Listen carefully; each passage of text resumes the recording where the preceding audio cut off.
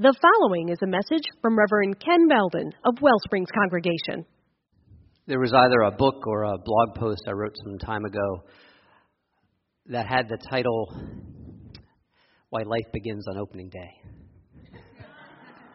That is how I feel about the return of baseball. And actually, I want to show you my first real distinct memory of baseball.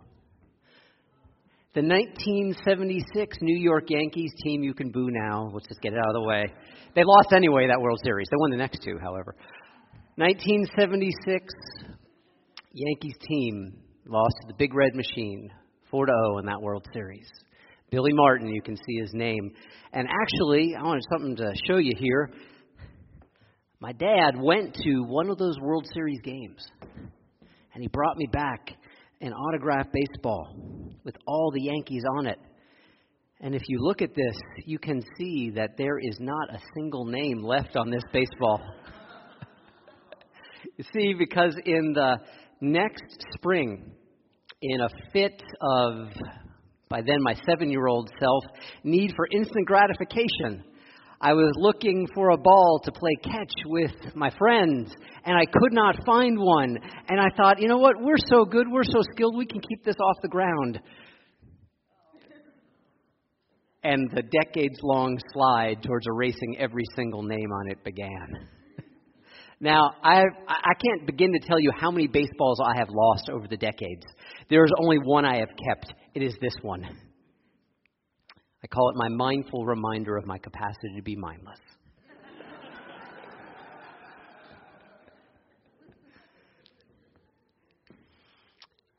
Flash forward to 1999, 22 years later, after starting to scuff all the names off of this autographed 1976 Yankees baseball.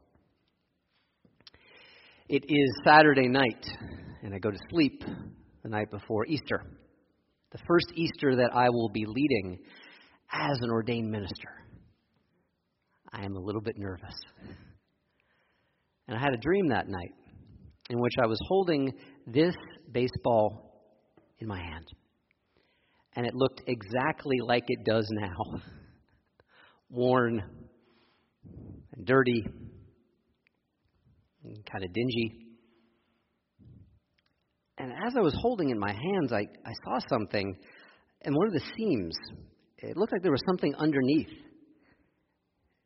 And so I started picking at the seams and kind of then tearing them open, and think about, like, you know, the most chaotic presents have already been opened Christmas morning.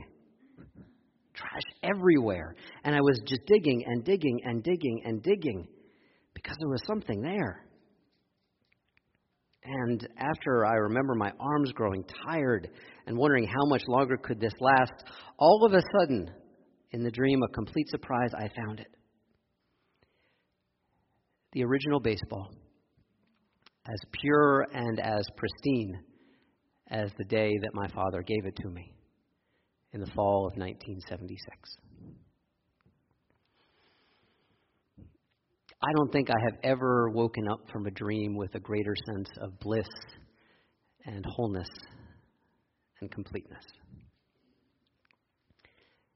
Beyond the mindful reminder of my mindlessness, this is why I keep this baseball. To remind myself of what is here within each of us, individually and collectively. So yes, this is my Easter baseball. But in the 20 years since that dream, something has shifted for me. I think, developmentally fitting, in my 20s when this first happened, it represented me individually. And also you, but individually. Now I don't see this experience as individual. I see it as collective. Bringing forth new life from where life has been injured and wounded.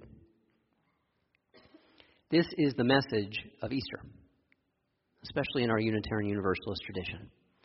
We don't spend a lot of time asking the question, did it happen, didn't it happen? For this, I'm going to refer to one of my favorite teachers who is quite enough of an authority. He's a Franciscan monk. I'm going to trust his understanding of his own Christian tradition. Richard Rohr, a favorite teacher here for many of us at Wellsprings. He says these stories, these wonderful stories we inherit, they're true. And some of them actually happened. That's the attitude I take. We're not here to debate the literalness of these things. That doesn't get us very far. That only gets us to a yes or a no. This Easter morning, this Easter story, this story of Jesus rising, this sacred story, and being found by Mary first, being seen by her first, even after the empty tomb, and then by the disciples. It is a collective story of bringing forth life from where there had been only death.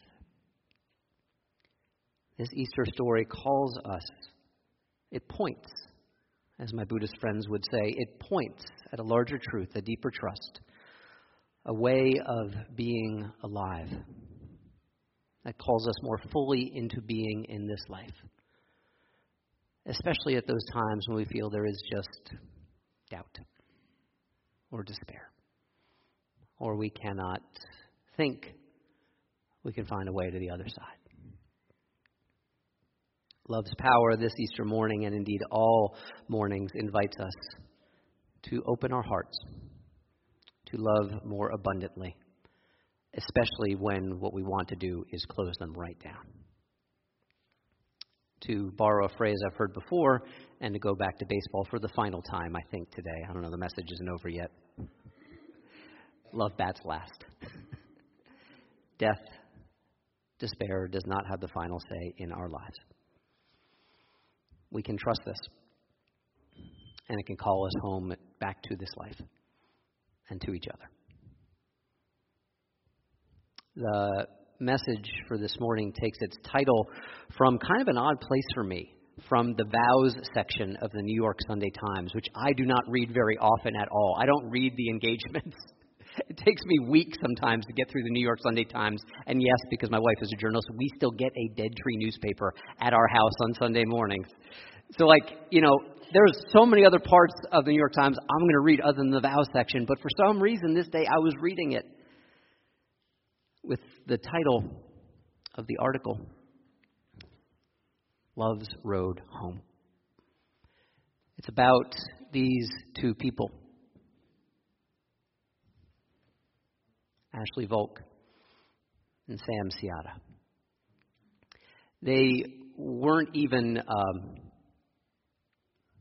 teenage sweethearts, high school sweethearts. They were grade school sweethearts. They met each other in 6th grade, and they knew they wanted to be together. And they got engaged many years later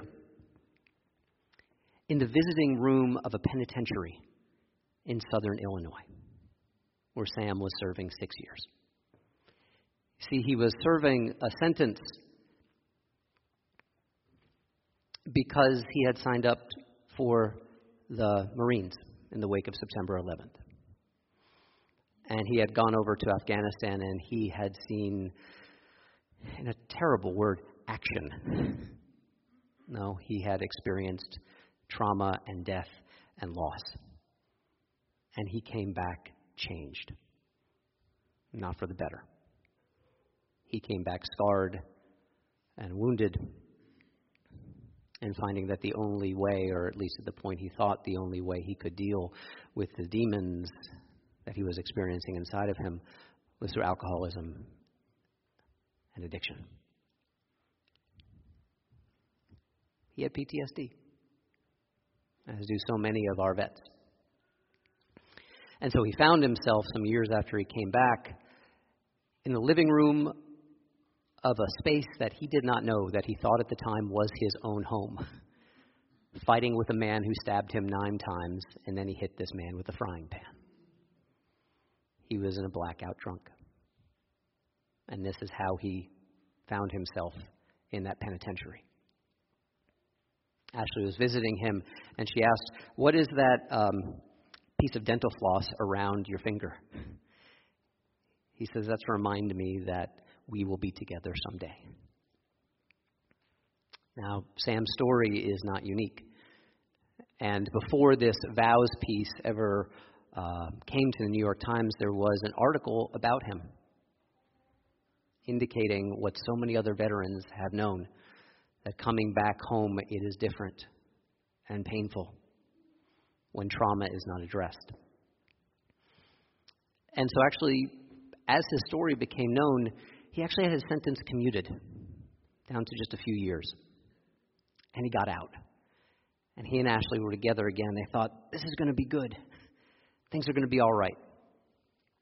Except that's not the end of the story. There was a bureaucratic snafu, and he wasn't getting his veterans benefits for months and months and months. And because he was still a convicted felon, he could not get a job. Ashley, meanwhile, was working 18, 20-hour days to try and keep a roof over their head. She said, you can only go through so many months on end of working in a bar as a bartender until 5 a.m. until you feel completely like a zombie. They didn't know if they could find a way through together. And this is where enters a man named Judge Terrence Lavin, a Chicago district judge.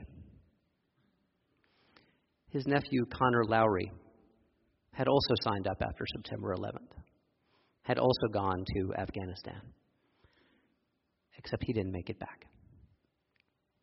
He died, they're still not sure, by way of an accident or an IED. And the judge asked himself every single night, what the hell happened? He and his family were deeply wounded by the nephew's loss. At one point, he was going through the Sunday papers, and he saw Sam's story there. And he said to himself, I owe it to my nephew's memory to do something. I have seen enough of war's cost. I want to make something right. And he remembered that before he ever became a judge, before he went to law school, he worked in a steel mill as a young man. And the judge still had connections to organized labor in the Chicago area. And so he invited Sam and Ashley into his courtroom chambers one day, and he said, how about I get you a job? And Sam found his way into a union, and their life started to stabilize. And they said, let's get married. Let's get married on that year of Halloween. And they knew there was only one man who could do it, Judge Terrence Lavin. The whole ceremony, he didn't mention his nephew. He said this was their day. This was Ashley and Sam's day. But reflecting on it later, he said, Connor, my nephew, he would have raised a cold one to them and offered them cheers. And the judge, in telling the story, pauses with emotion. He said, my nephew would have been 30 this February.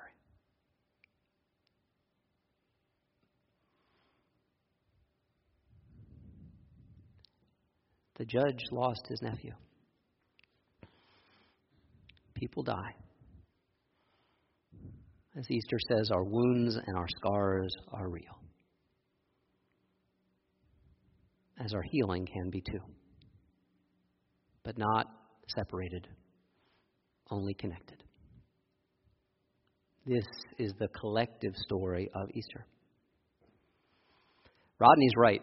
We're not born broken. This is part of our heritage. We are not born broken. And life will break our hearts. Life will absolutely break our hearts if we take only one step of risk in this life, which is to open our hearts. And this then is the choice. If we cultivate a humble, profound strength of being willing to pick up the pieces of our broken hearts, we will find that our hearts are composed of the exact same thing that connect us to everyone and everything who has ever been alive. This is how I understand Easter. That it's not a story of the immortality of the soul. People ask me about life after death. I don't know. I said, that's above my pay grade. I've never been dead yet. Not that I know of. That's not the point of what Easter is about. Jesus finds his way back to his community for a time. In the same way, when we dream, when we remember, when we are holding in our hearts those gifts that our beloved departed give to us, and we feel that miraculous sense of connection, of exactly what Jesus says to his disciples, I will be with you, even as he leaves. I love that tension. We don't get to keep this forever. That truth of impermanence is real. And yet perhaps once we relinquish that claim that we get to keep this as it is, we inherit something far greater. We can carry our beloved departed, our lost, with us as a way to transform this life in an ongoing way towards and in the direction of more love and more grace and more peace, even when our hearts are broken. See, on this account, our broken hearts aren't a problem at all. It's our resistance to our broken hearts that is the problem. A broken heart is just actually a more profoundly open heart, if we look at it that way. This Easter, I don't think there's any image for me that speaks more clearly to this truth than this. Emma Gonzalez. And I got to tell you, I do this for a living, the most incredible piece of public oratory I have seen in my lifetime. That willingness to hold that silence for that long. See, that's what maybe this time is different. This collective, perhaps, resurrection after Parkland that says there is already too much death, and not in our high schools and in our cities and in our lives. We can do differently. We can love better. This is what it is to say enough is enough, and it is built upon the foundation of those we have lost, but not making that word of death the final word in the sentence of our lives. This is what resonated for so many of us a week ago Saturday. That we are called forth more deeply into this life, to love more courageously and to create more peace, compassion, and justice, and not to give in to despair. This is Easter. And this is Easter too, closer to home.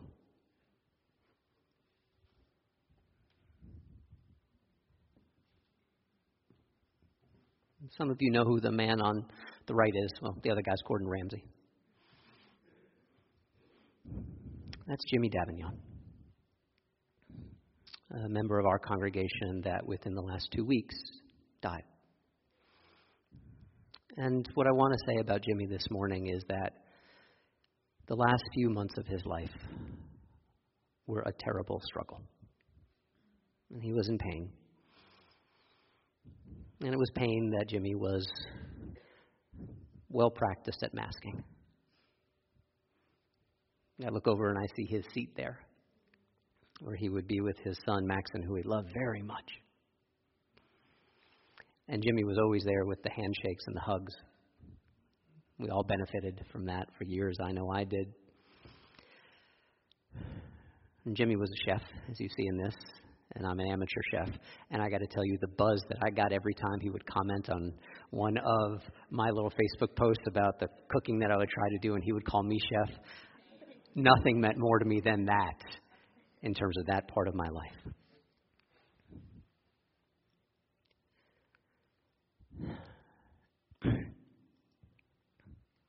And this is why we have spiritual community. Because the only resurrection is collective, is remembering. Jimmy struggled at the end of his life. Let us remember him, even if today is the first time you ever heard of him. We are not alone.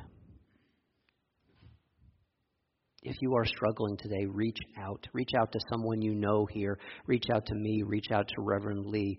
You are not alone. We are not alone. This work is remembering. This work is for repairing. take those words apart, you see what it's about: remembering, repairing, putting back together that which, because this life will break our hearts, might have us believe that we are completely on our own, but we are not. That's why this born Jewish, now largely Buddhist, Unitarian Universalist loves Easter. Because it points at the deepest truth that I know, that there are many Good Fridays in our lives, many crucifixions, and there are many Easter mornings. Not a single time in a single place for a single faith, for a single people, from a single story, but pointing to the reality that we all share. I love that Jesus says, when he knows he's going to die, he says to his friends, let's put out disciples, come on, that's a fancy word. He says to his friends, do this in memory of me. And what does he point to? He doesn't point to a text. He doesn't point to a doctrine. He points to the most simple elemental things. When you eat, when you drink, remember me. Come back home with love to the collective body that we all share. For Easter is here and now. And yes, every time I cook from here on out will be different. Because every time I cook, I will remember Jimmy. Our grief and our love are intimately partnered. Easter's an invitation to not bury it, turn away, deny it, but to actually find a deeper, more paradoxical strength that actually, through the openness, through the cracks in our broken hearts, we find a deeper capacity to love. A. Powell Davies was a Unitarian clergy person of the last century. He had a wonderful quote. He said, life is just a chance to grow a soul. I like that. But actually, it's too much in here for me. So I've rephrased it for myself. Life is just a chance to open your heart. Every day. Especially when we want to close our hearts up because they've been broken. The tomb and the womb meet at the places that we love, where there's birth and death, and everything is connected. And the heart can grow wide enough to love. Happy Easter, my friends. May you open your hearts. Amen. May you live in blessing. Would you pray with me? Mysterious, nameless, and yes, certainly divine love.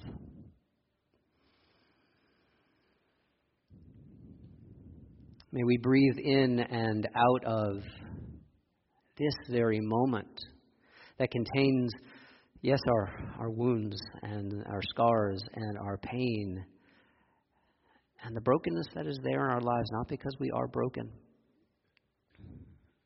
but because, in fact, we are whole.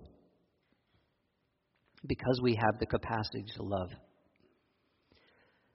May we this Easter morning trust that capacity to love, that it will bring us back into the fullness of our lives, back into community, back into trust, back into recognizing this great truth of our tradition that there is a love so special we do not need to be special to be loved. There is nothing we can do to earn it. It already is.